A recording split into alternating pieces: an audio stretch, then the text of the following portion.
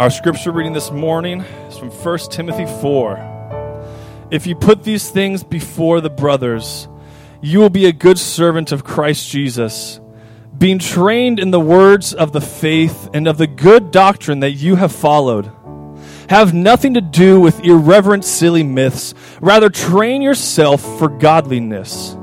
For while bodily training is of some value, godliness is of value in every way, as it holds promise for the present life and also for the life to come. The saying is trustworthy and deserving of full acceptance. For to this end we toil and strive, because we have our hope set in the living God, who is the Savior of all people, especially of those who believe. Command and teach these things. Let no one despise you for your youth, but set the believers an example in speech, in conduct, in love, in faith, in purity.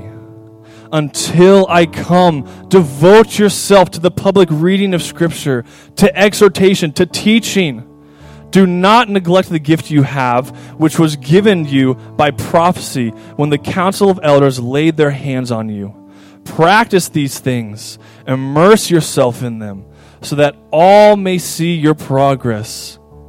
Keep a close watch on yourself and on the teaching.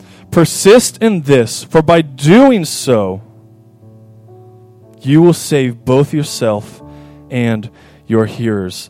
That they would be able to share with their neighbors. Guys like Martin, that they would be able to study your word, and that you might work in miraculous ways to give them introductions through dreams or crazy circumstances, that you would call people to yourself through them.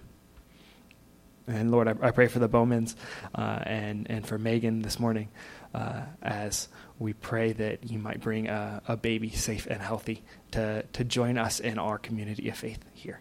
We thank you and we praise you in your holy name. Amen.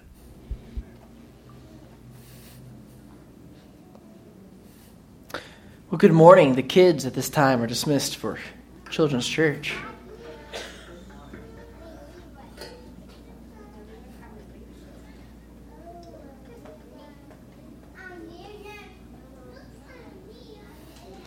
I'll invite you to open in your Bibles to Titus chapter 1. We'll be working through verses 7 through 9 this morning. Titus chapter 1, verses 7 through 9 today.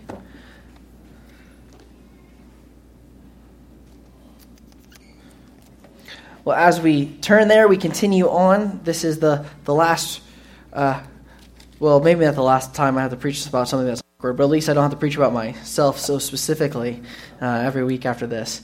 That's really not true. Every week that we come and open the Scriptures, it speaks to all of us, and that includes myself. So if I ever step on your toes during a sermon, know that my feet are bloody long before I make it to the pulpit, because the Word of God steps on my toes all week long as I work through these verses.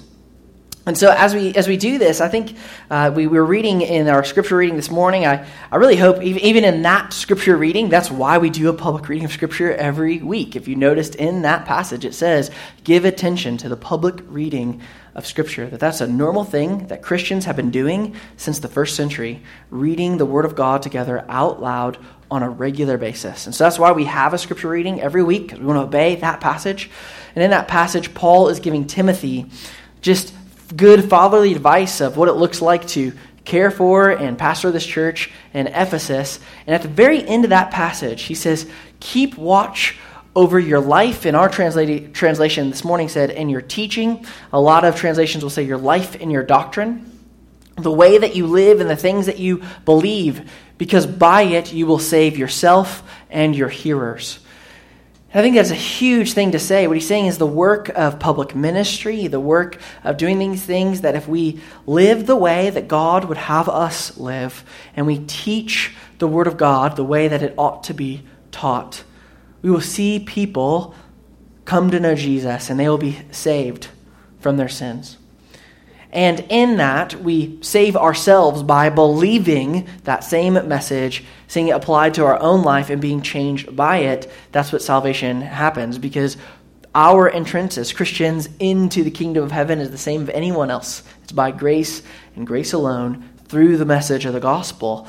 And so as we talk about that, I want to just stress the importance again as we walk through. Why do we walk through verses of the Bible? Why do we preach passages that are for pastors when there's really only like one pastor here?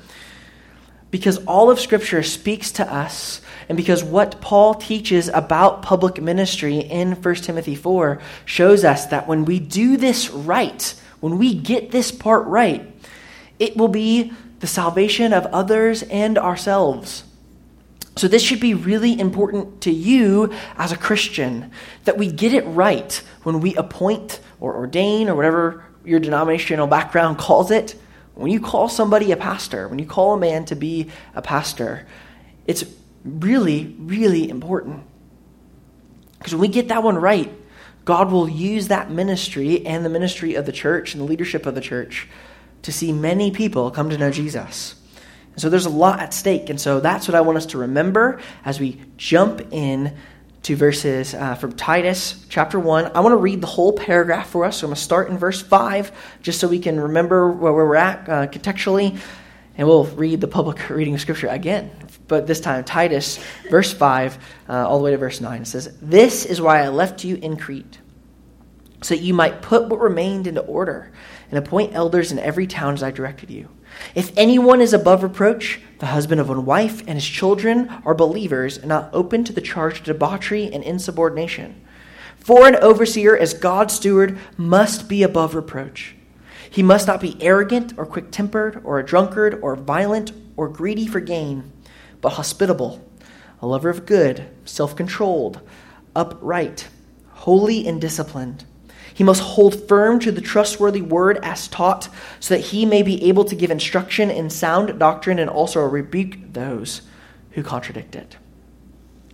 This is our passage for this morning as we work through verses 7 to 9. We're going to take this one verse at a time. And the first, what we want to see from this passage is it tells us what a pastor must not be.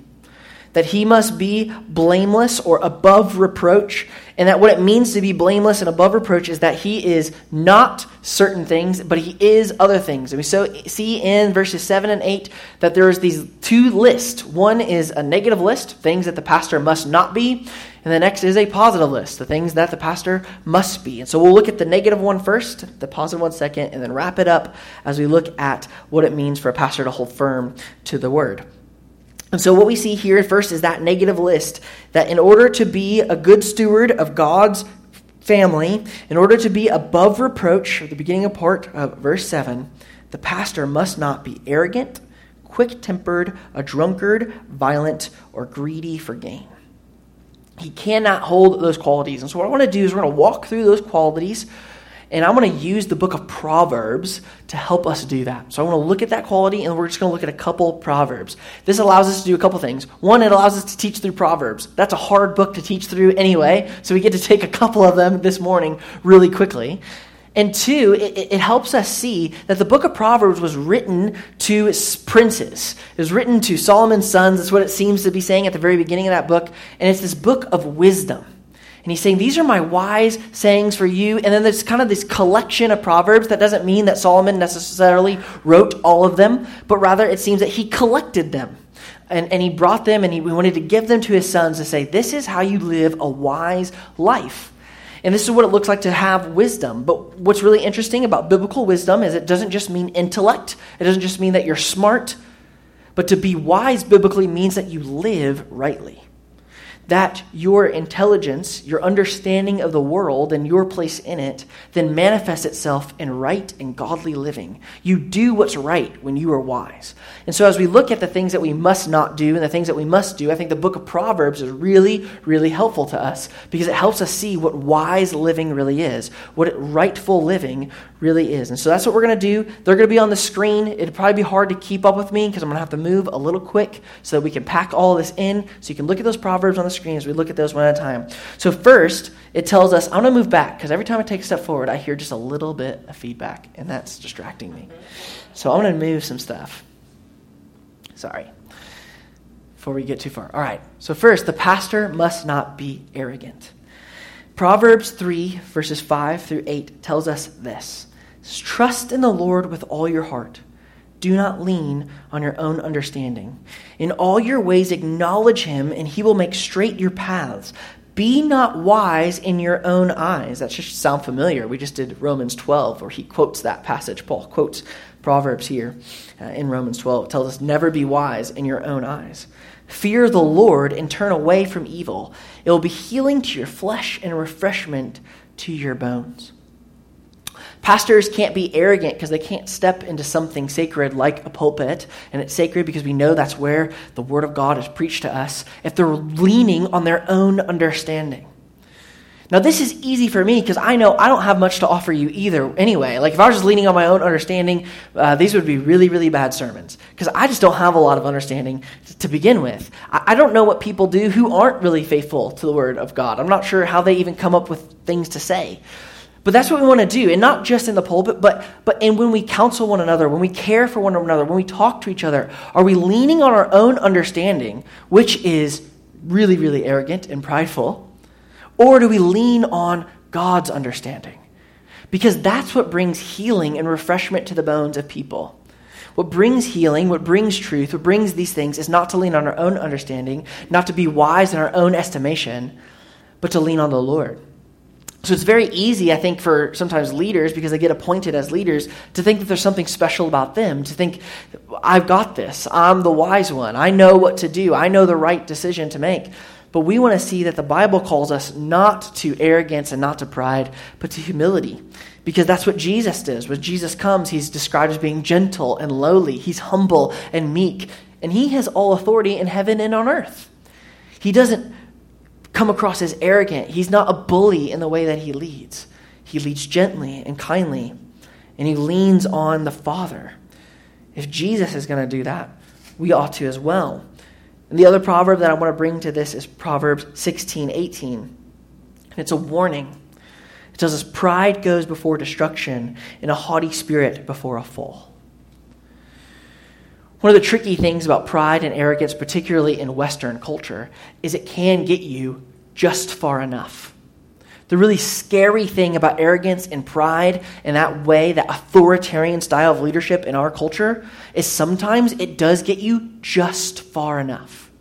It moves you up the ladder just to the point right where the enemy's ready. And then pride and destruction come. That pride leads to your fall and to your demise. It becomes the worst thing that could ever happen to you. The worst thing that could ever happen to a prideful person is they could actually gain authority. They could actually gain control. If anybody has had a bad boss, you know what I'm talking about. Right? If you've ever had somebody who gets elevated to a place where their character is just not ready for it. Pride comes before destruction. Because in our culture, that sense of pride, the sense of confidence, almost sometimes leads to this false sense of, well, I guess they know what they're doing, so we'll just follow him. Or we'll just follow her. But that pride, that arrogance, it'll lead us to destruction. That's a serious problem that we have to look past. The next thing that it tells us that a pastor cannot be is he must not be quick-tempered. Proverbs 14:17 tells us, a man of quick temper acts foolishly, and a man of evil devices is hated. The reality is people who are quick-tempered, rarely is that their only problem. Having a quick temper is usually a sign that you don't have self-control. And when you don't have self-control, you typically don't have self-control in other areas of your life as well. So a man of evil devices is what the back half of that proverb is telling us. He's hated. He becomes despised by the people that he leads because he has these other vices that are constantly leading him not to do what's right for the people that he leads, but rather to do what's right for himself. Because it also tells us that a man of quick temper acts foolishly. How many times, maybe in an argument with a coworker or your spouse or your kids, have you gotten really mad and the next thing you know, you just wish you could grab words back because they just come pouring out. Boom, boom, boom, boom, boom, boom. We've all experienced that. A pastor can't be quick-tempered because the reality is once words go out, you can't just grab them back. When we're quick to get angry, when we're quick to get mad, we act foolishly. We do foolish and unwise things, and real damage can be done. And we can really hurt the people that we lead. Because what we also see about anger from Proverbs, in Proverbs 22, 24 through 25, it says, "Make no friendship with a man who's given to anger, nor go with a wrathful man, lest you learn his ways and entangle yourself in a snare." Anger, like many things, it's contagious. Leaders can't lead through anger and bullying and running a hot temperature, being a hothead, because that will spread throughout the culture of the church and the environment that they do. It will become a snare to other people as well. I once used to work in a really toxic culture for a company here in Columbus, and one of my early jobs when I first lived here. And let me tell you, anger was a normal way to do business. It was the normal way of business, and they were screaming and yelling and fighting in back offices and out on the warehouse floor. It was contagious. This guy would just get hammered on by his boss, and then he would come around the corner and hammer the next employee that was under him. And we would watch that cycle happen all the time, because that's how anger works. It infuses itself in a culture and then spreads like a cancer. Don't make friendship with an angry man. That'll fill out the culture. Pastors can't be angry people prone to that, because they will spread that in their church culture. It'll become a place that's toxic. People are angry, quick to anger, quick to be judgmental. We have to be men of self-control. And as a man of self-control, the pastor also cannot be a drunkard. Proverbs 31, 4 through 9 says, "It is not for kings, O Lemuel." This is actually from, I believe it, Proverbs 31 is written as a mother to her son, and then he tells her later she tells him later what a good wife looks like, if you're really familiar with that. But it actually opens up with other Proverbs as well in Proverbs 31. And so it's written to this king, "It's not for kings to drink wine, or for rulers to take strong drink. Listen why. Lest they drink and forget what has been decreed, and pervert the rights of all the afflicted. Give strong drink to the one who is perishing, and wine to those in bitter distress. Let them drink and forget their poverty, and remember their misery no more. Open your mouth for the mute, for the rights of all who are destitute. Open your mouth, judge righteously, defend the rights of the poor and the needy." When leaders are given over to drunkenness, it's another sign that they don't have self-control. They live for themselves. People who get drunk are living for themselves. The reason why the Bible is saying a pastor cannot be a drunkard is saying because he will not live for others. And in particular, what Proverbs 31 shows us is we will neglect the needs of those who need us most. The poor and the afflicted and the needy will be the ones who are outcast first when we're given over to our own desire. Drunkenness fuels our own desire. Guys, can you turn the gain down just a smidge on my microphone? I'm getting a little bit of... Thanks. Sorry. Yeah, there we go. And I can talk loud. All right. So here we go. So drunkenness, it points to that. But rather that this king, he's told, open your mouth. Judge rightly. Do what's right. You'll forget the needs of the poor and needy when you're giving to yourself. In the New Testament, when Paul writes to the Ephesians and tells them not to get drunk on wine, he uses a word, it's a waste of your time. In the verse before that, he tells them to make the most of all your time because the days are evil. We must redeem our time. What happens when we're living for ourselves, giving over to partying and drinking, it's all about us, and you've just been called to more. You can read Proverbs 31 and think, oh, that's just for kings. I'm not a king. Yes, you are. When you're bought by Jesus, you're a royal priesthood. You've become royalty. You've become a son and an heir to the King of Kings and the Lord of Lords. This is for you. You don't have your time to waste around going out and getting drunk. There's just way more important things to be doing. That's what the Bible is saying. It's saying don't act foolishly. When you get drunk, you forget the law. You forget God's commands, and you do what you want to do. So pastors can't be people who are going out and getting drunk. They also can't be people, and his words in Titus seem to be really closely knit together. They can't be violent. In some of the worst cases of drunkenness, we know that it leads to violence. And it seems like that's getting connected in Titus. He can't be a drunkard, and he can't be someone who's violent. He can't be a bully. That doesn't just mean physical violence, but he can't be a violent person. When the pastor doesn't get his way, he can't be somebody who starts screaming and yelling. He can't be somebody who starts manipulating and turning. He can't be somebody who starts putting down the weight and putting down the pressure so that he can get his way and the church does what he wants them to do. This isn't the way godly leaders are called to lead. Proverbs 16:29 says, a man of violence entices his neighbor and leads them in a way that is not good. Again, what happens when we're prone to these things? We start drawing other people into it as well. That's why it's so important that our leaders can't have these qualities, because they'll draw other people into these qualities with them. Finally, the pastor cannot be greedy for gain. There's a list of Proverbs this time, and I'll read through them in succession because I want you to kind of see. I ordered them this way on purpose.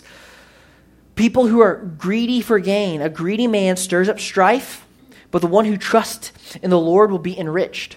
When you want things your own way, when you're trying to manipulate the organization so that you can come out on top, you will cause strife and arguments so that you can get your way. You won't submit to other people. You won't be able to function in a plurality of elders because they're going to get in your way. Guys who are like this hate plurality. Guys who are like this despise serving with other men who can hold them accountable. So they will purposely set up their church government in such a way that they're on top and nobody else has a say. And you need to run away from that kind of leadership and that kind of structure. Because that structure, it's left unchecked. Like I said last week, even lead pastors have to lose sometimes. That's how you know you're getting the best for your people. When you're greedy for your own way, greedy for your own gain, wanting to be a peddler of the of God's word, like Paul accuses people of doing in 2 Corinthians 2:17, he calls these people peddlers of the gospel, saying that he is not one of those. They actually can use the Bible, use the God's word for their own greedy gain. And the Bible is saying that cannot be a pastor. They can't be people seeking after money. They have to be seeking after the Lord. They can't have a love for money. They have to have a love for Jesus. Because Proverbs 15:27 says, whoever is greedy for unjust gain troubles his own household, and he who hates a bribe will live. People who pander to the more wealthy people in their congregation will bring problems into the congregation. James 2 tells us we cannot show partiality, that everyone is to be treated fairly. Finally, Proverbs 14:31, whoever oppresses a poor man insults his maker, but he who is generous to the needy honors him. It is dangerous for pastors to oppress the poor. They are calling upon the judgment of God upon themselves. I have seen pastors in the last year, and I should use that term really lightly as pastor, use coronavirus as a reason to tell people something like, if you sow a seed of X amount of dollars and send money to me, then you won't get sick. I'll pray this special prayer of you and you won't get sick. We may not see that get lived out here in this life, but the Bible tells us that vengeance is mine, says the Lord. Proverbs 14:31 is a stern warning. Whoever oppresses a poor man insults his maker. Do not insult the holy and living God and use a circumstance like a pandemic to encourage people to give you money so that you might give them a promise that God has not given. This is dangerous. But I want to see the other side of what Proverbs is telling us as well. He who is generous to the needy honors God. It doesn't say that he's generous to the needy will get lavished in material gifts or this life will get really easy for you. It says if you're generous to the needy, you will honor God. The Bible tells us that God loves a cheerful giver. That offering that's getting taken up is for Jews in Jerusalem, Jewish Christians in Jerusalem who are starving because of a famine. And people in Macedonia who were poor were joyfully giving out of their poverty for the sake of these other Christians who are starving. And that's the context of the God loving a cheerful giver. We love cheerful givers. We started a donation box in the back because people kept handing me money. And while that's really nice, and we love that you guys give, and we don't want you to stop giving because we want to celebrate people giving to God's work because we do use it for those things, it's not a great system to hand me money. That's not a good accountability system. So there's now a box in the back. You can put your money there. And we want to stop people from doing that. But listen, we're not greedy for gain. That's why we do stuff like that. That's why we put in accountability measures and we welcome them. Because we don't want to insult God by taking advantage of the needy. We want to glorify God and honor him by being generous to the poor. That's who the pastor has to be. Because in this list and in all of these things, whether it is being arrogant, being quick-tempered, being a drunkard, being violent, or being greedy, the fact is this, is sin does not exist in a vacuum. What I've tried to bring out in all of these proverbs and tell you is this, is as the pastor goes, so the church goes. Pastors who struggle with these things, their churches will struggle with these things. It doesn't just... I wish our sin could only affect us, but it doesn't. Your sin and my sin affects everyone, especially those that we lead. Listen to what Jesus says in Luke 6:40. He says, a disciple is not above his teacher, but everyone when he is fully trained will be like his teacher. That should be a terrifying reality for all of us who lead. The people you lead, they will be like you. Now, ultimately, we want to see that verse and we want to see what's true. And what we said last week and we'll always say is, in the end, you're not a disciple just of Josh. You're a disciple of Jesus. In the end, he's an under-shepherd pointing you to the chief shepherd. That's who we want to be like. The goal isn't to be like me. That's a really low goal. The goal is to be like Jesus. And that's what we want to see. And we want to see that when we're fully trained over the process of our lifetime, we become more and more and more like Jesus. And when we either die or Jesus comes back, he says he will bring us to himself and we will be made like him.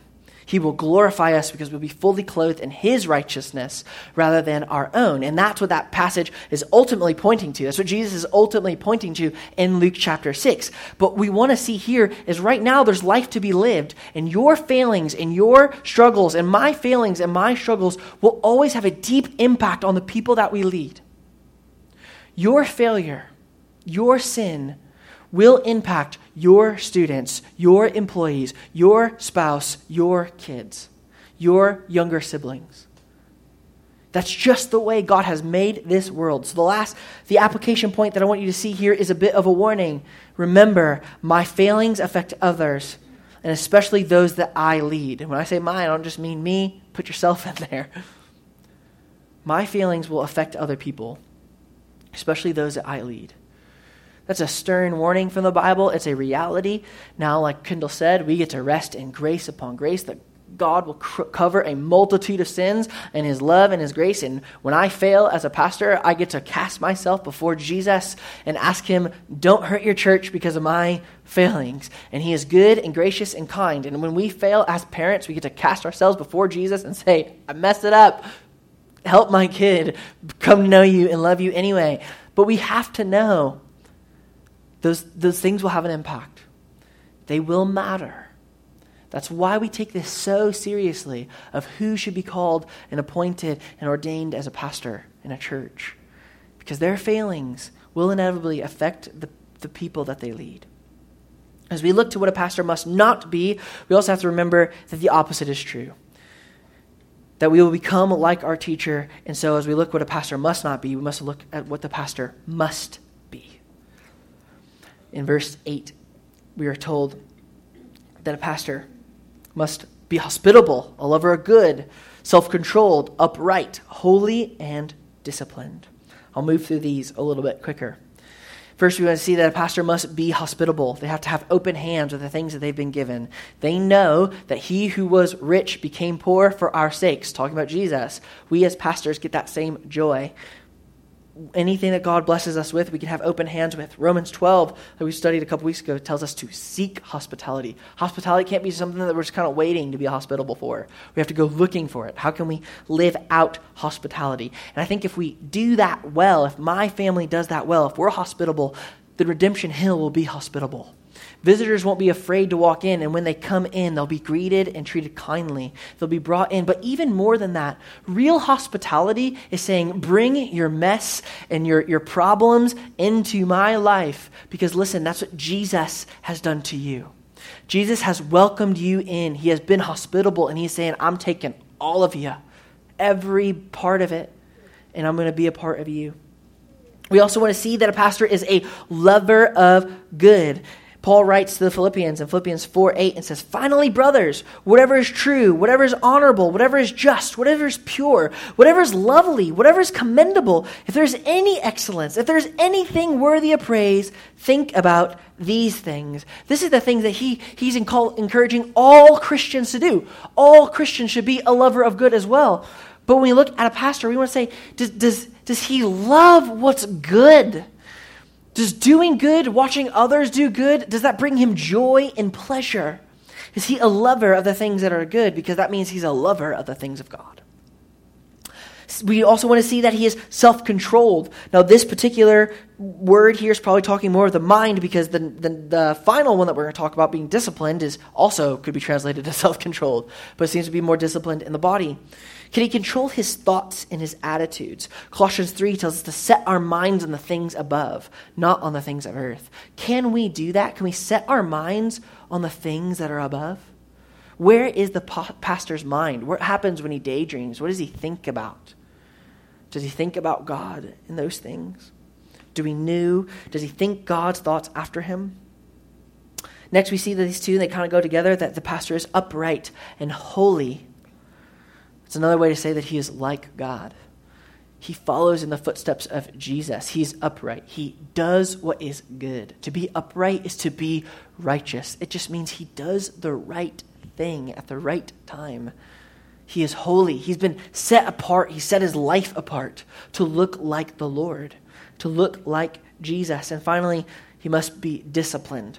This seems to be relating to bodily discipline. In 1 Corinthians 9:27, it says, but I discipline my body and keep it under control, lest after preaching to others, I myself should be disqualified. Paul there is saying that he has to even keep discipline over his own body, keep his own lust, his own desires in check.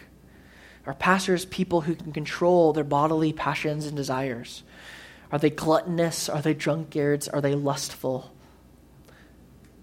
We cannot have pastors who do those things. It might sound kind of obvious, but it's a reality that the Bible has to give us. It may be even pointing to the situation in Crete, that they were lazy gluttons. They were not disciplined. And Paul is telling Titus, you need to find the men there who are disciplined and appoint them to be elders over these churches. As we do that, and as Kendall alluded to early, as he introduced that song and Christ Alone, coming out of that, he talked to the reality, and something we've always said, I'm going to say over and over again, the pastor's job is to what? It's to point you to Jesus. That ultimately, when we look at these lists of must-nots and must-be's, we have to see that what they're doing is they're outlining and sketching a person, a man who points to Jesus, who looks like and typifies Christ and who he is. Because if somebody emulates these qualities, he will be pushing his people to look like Jesus. My son has a book, and this book is called Full Moon Rising. Not full, but fool, F-O-O-L, Full Moon Rising. And I would encourage you to get it for those of you who have young kids. If you're looking for a book that teaches a good lesson about God, this is a great little book. It's written in rhymes, and it opens up, and this little boy praying, and he says he hears about this moon, the moon who thinks all about himself. The moon says that he shines brighter than any star in the sky, that he is brighter than anything against this dark backdrop that he has each night. And the book goes, the moon is talking about how he loves to sing songs that are about himself, and it's funny, and he talks about how people want to walk on him, and all this kind of stuff. And at the end of the book, what the moon realizes and learns is he gets a glimpse of a beam from the sun. And the moon realizes that all he's doing is reflecting the glory of another. That the moon doesn't have any light that's his own, that he's just reflecting the glory of the sun. And the book says this in the last stanza, so now each night a new delight is what he loves the most. So at first the moon is crushed by this reality, but then the moon realizes the truth. What he loves the most is reflecting light with all his might. The sun is now his boast. He finds his boasting not in himself, but in the sun that he reflects. And the poem transitions back to the little boy praying at the beginning, and he says, "So God, I pray for grace each day to find the joy that's true in all my days, in all my ways, in making much of you." That's the life of a pastor. That's the life of the Christian. That has to be our prayer and our heartbeat, that we see that we are like the moon. We simply reflect the glory of another. The pastor who lives the way that he ought to live isn't doing that in his own power or in his own strength. He does that because he is he's a part of the vine that is Jesus. Because he has a relationship with Christ, and it's not his righteousness, but the righteousness of Christ. That's what he sees, is I'm just like the moon. I'm just reflecting back the glory of another. I'm an under-shepherd pointing to the true shepherd. Because that's what we have to see. That whether or not it's just that you're not arrogant, because Jesus wasn't arrogant, but the Bible tells us that he humbled himself to die on the cross, that Jesus wasn't quick-tempered, or else he would have judged us long ago. But God, who is slow to anger and who's compassionate and kind, passed over former sins, so at the right time he might send his son to die for you. And that was son, when he came, he didn't waste his time getting drunk, but he spent times with drunkards and sinners and prostitutes. He went and entered into their world and didn't waste his ministry. But he fulfilled it. And he wasn't violent, and he wasn't a bully, and he said, "Follow me because I'm the son of the God," like he could have. But he was humble and meek and gentle and lowly. And he wasn't greedy for his own gain, but he laid down his own life. He who was rich became poor for our sake. And in that he was hospitable. He encouraged all who were sinful, all who did not be worthy of him, to come and sit at his feet. He was a lover of all that was good. He was self-controlled, upright, and holy. He lived the way that he ought to live, and he fulfilled every law that we could never fulfill, so that in his death, he might bring us to God and reconcile us to Jesus. Because in his discipline and his power over self didn't just fall into bodily discipline, but his power resulted in a bodily resurrection. He rose from the dead and conquered sin and death, so that in him we might have life, that we believe in him. You see, this is the gospel of Jesus Christ. The pastor must live it out. And for you, what I want to see, your application point is this: reflect the character of Christ to others as followers of Jesus. This is something that we must do. It is our calling. Because if we do that, we see that as human beings, the only way we can really do that is if we hold firm to the Word of God. So that brings us to our last point. The pastor must hold firm. Verse 9 tells us he must hold firm to the trustworthy word as taught, so that he may be able to give instruction in sound doctrine and also rebuke those who contradict it. Pastors have to be people who hold firm to the trustworthy word. That word is the gospel. It became the New Testament. They didn't have the New Testament. When Paul writes this down, he's writing the New Testament at this time, but he's saying the word that they had been taught by the apostles, by people who come to them that preach the gospel to him. The New Testament teaches that gospel, that Jesus lived, died, and rose again from the dead. He's saying they have to hold to it, and that the message itself is trustworthy. It is good news. And why must he hold fast to that doctrine, those words? Because that way he's able to give instruction to sound, or another way to say that is healthy doctrine that brings life. So he might give instruction and also rebuke those who contradict it. Because you have to rebuke and give instruction with the gospel itself, with the New Testament, with the Bible, with that truth that Jesus came, lived, died, and rose again. This is one of the most difficult things in my life, in my ministry, that I try to help people understand. This is the thing that I'm giving my life to, as Paul said in the beginning of Titus 1, that he was the apostle. He's giving himself over for the faith of God's elect and their knowledge of the truth which accords with godliness. that what we know about the gospel, what we believe, what we internalize, what changes us, is that's going to be what we actually live out. When you have problems that you're living out and you're experiencing difficulty, we have to be able to bring that through a gospel grid. We have to bring that through the truths of Scripture and say, what does this speak to my life? Because the trustworthy word, the gospel that they're given, that's what he's being told to instruct and rebuke people with. And I want to give you an example of what I mean by this. This is a little bit philosophical. It's hard, but it's maybe the most important thing that I can ever teach you. And Paul gives an example of this in Galatians 2. So what's happening in Galatians 2, Paul is writing this letter to the church in Galatia, and he's telling them about a time where Peter, who he calls Cephas here, it's another name for Peter, was showing partiality, and he was eating with the Gentiles. And then a group of Jewish Christians come, Judaizers come, and because he's afraid of them and their judgment in his life, he stops eating with those Gentiles, and he goes and he eats with those Jews. And Paul says this, so I'm going to read the passage, and I want to point out what I'm trying to get at. But when I saw their contact was not in step with the truth of the gospel, I said to Cephas before them all, if you, though a Jew, live like a Gentile and not like a Jew, how can you force these Gentiles to live like Jews? We ourselves are Jews by birth and not Gentile sinners, yet we know, listen to what he says. What does he rebuke him with?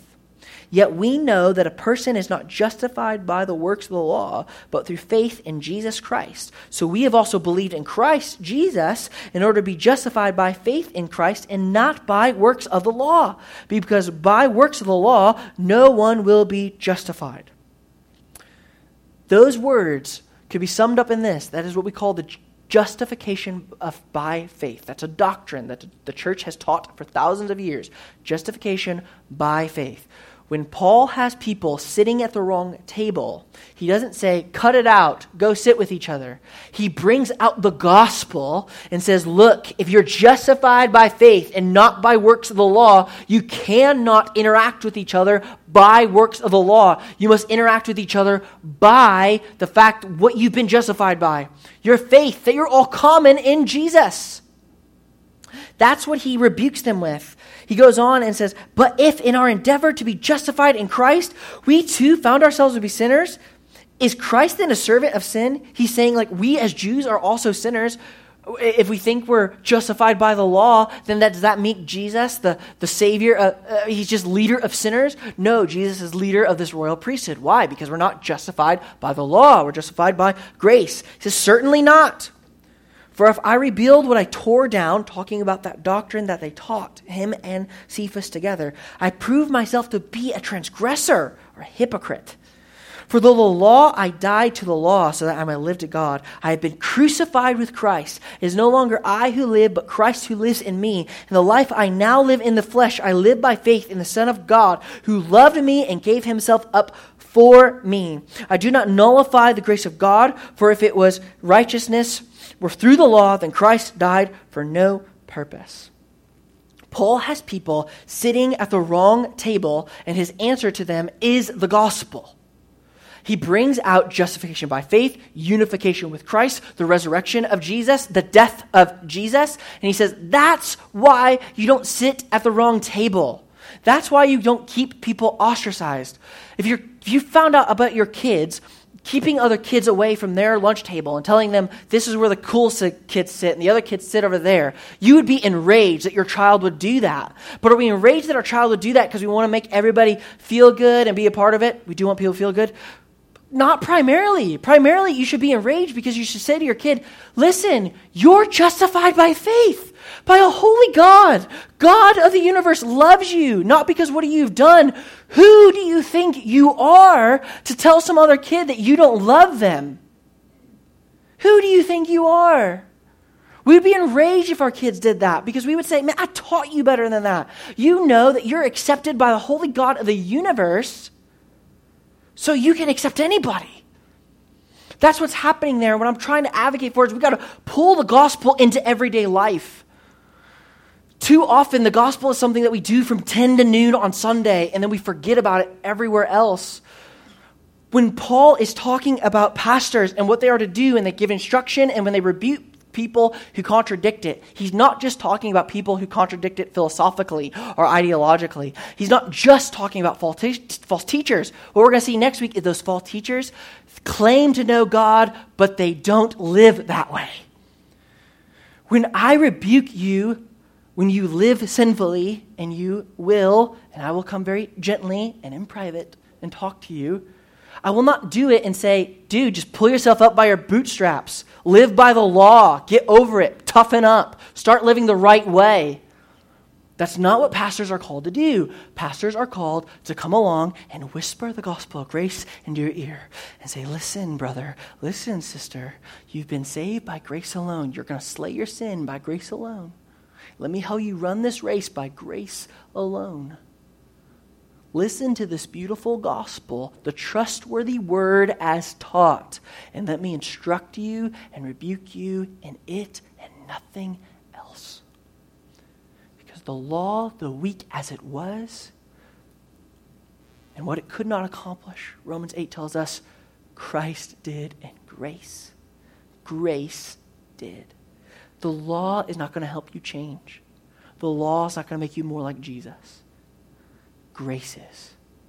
We have to learn what it looks like to embody the gospel of grace and bring it into everyday life. And I know that's hard. That's a hard thing to learn. How do I bring justification into faith with my kids who are fighting each other? But that's the goal.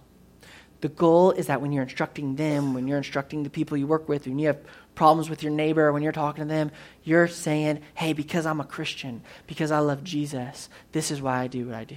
Because Jesus died and rose again and he rescued me from my sin. That's why we can have this conversation. There's a pastor, his name is J.D. Greear, and he wrote a book called Gospel. If this is new stuff to you, I really, really want to highly commend that book to you. It's called Gospel by J.D. Greear. And in that book, he says this: the gospel is not merely the diving board off which we jump into the pool of Christianity. The gospel is the pool itself. What he's talking about is a lot of times in our circles, what happens is the gospel becomes something that we just think is for lost people. It's just the diving board. But once we get into the pool, now live the law and straighten up. What we want to see is it's the very water that we swim in. It's the pool itself. That you need the gospel every day. You need these truths every day. So final application point to this: rebuke and encourage others with the gospel. That's a hard skill to learn. I know it's hard. Well, but we're going to teach it, and that's what we're going to pound here at Redemption Hill Church. We're going to help you see how this gospel message makes it into Monday morning. That is my life's mission. That's what I will give myself to you. I want to conclude this morning by just saying this simple thing. The reality is when I go on websites at churches in the city of Columbus, it is really, really rare that anybody on their website says, we don't believe the Bible. Like, no one says that on any Christian website for any church ever. But I want to warn you, and I'm not going to call any specific churches out, there are churches out there who are not faithful to the Bible. That's true. And that's really hard to tell. I want to encourage you in this. I think the reason that Paul, in his writing to Titus, and he tells him, Paul, your job is to make things straight, to appoint things in order. And then the first thing he tells him is, so step one, appoint elders that look like this. Is who a church calls and appoints to be their pastor can work as a litmus test to the truth is, do they hold firm to the trustworthy word as taught? A litmus test, for those who are unfamiliar, if you could take you back to freshman biology, Sarah could tell you all about this. She's a biology teacher. She's our science teacher. A litmus test is what would happen when you're testing the acidity of liquids, right? And it's just this little piece of paper. They vary in colors and how they work, and they come with a little key with them typically. And you put it in your liquid, right? If you put it into water, the ones that we did in high school, it would turn green. And green meant that it had a pH of a neutral, which is 7. If it's lower than 7, it's an acid. If it's higher than 7, it's a base. That's what we call a litmus test. And so it helps us know, and sometimes that makes it into everyday life when we talk about a litmus test, is how do I know which side of the line this falls on? Is it neutral, is it an acid, or is it a base? And what I want to say is that who a church calls to be their pastor, who churches appoint to be their pastors, who they ordain to be their leaders, speaks volumes to, do they hold firmly to the word as taught? If they're calling people who are arrogant, quick-tempered, greedy, violent, out for their own gain, rather than people who are hospitable, slow to anger, gentle, kind, the things that we read about today, that's how you know. Do they actually live it? Is it actually trustworthy?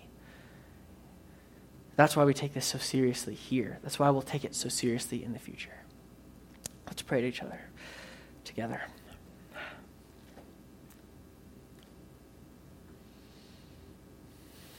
Father, I thank you just as somebody who is imperfect, who often can't even get the words out correctly and stumbles over his own words. That your grace is sufficient for me. I thank you, God, that I just get to be like the moon and I just shine back your glory. That any glory that I have, any light that I have, it's not my own. That I get to just point people to you. So, Lord, I just thank you that that's what we get to do. And I pray that you would bless our church. Bless our church with pastors, with a plurality of elders one day. Help us take our time and do this right. And help us as a church be a church that holds to the trustworthy word as taught. Because we want people who will give us instruction and rebuke according to the gospel of Jesus Christ and not apart from it. Help us. Help me. And I ask this in your name. Amen.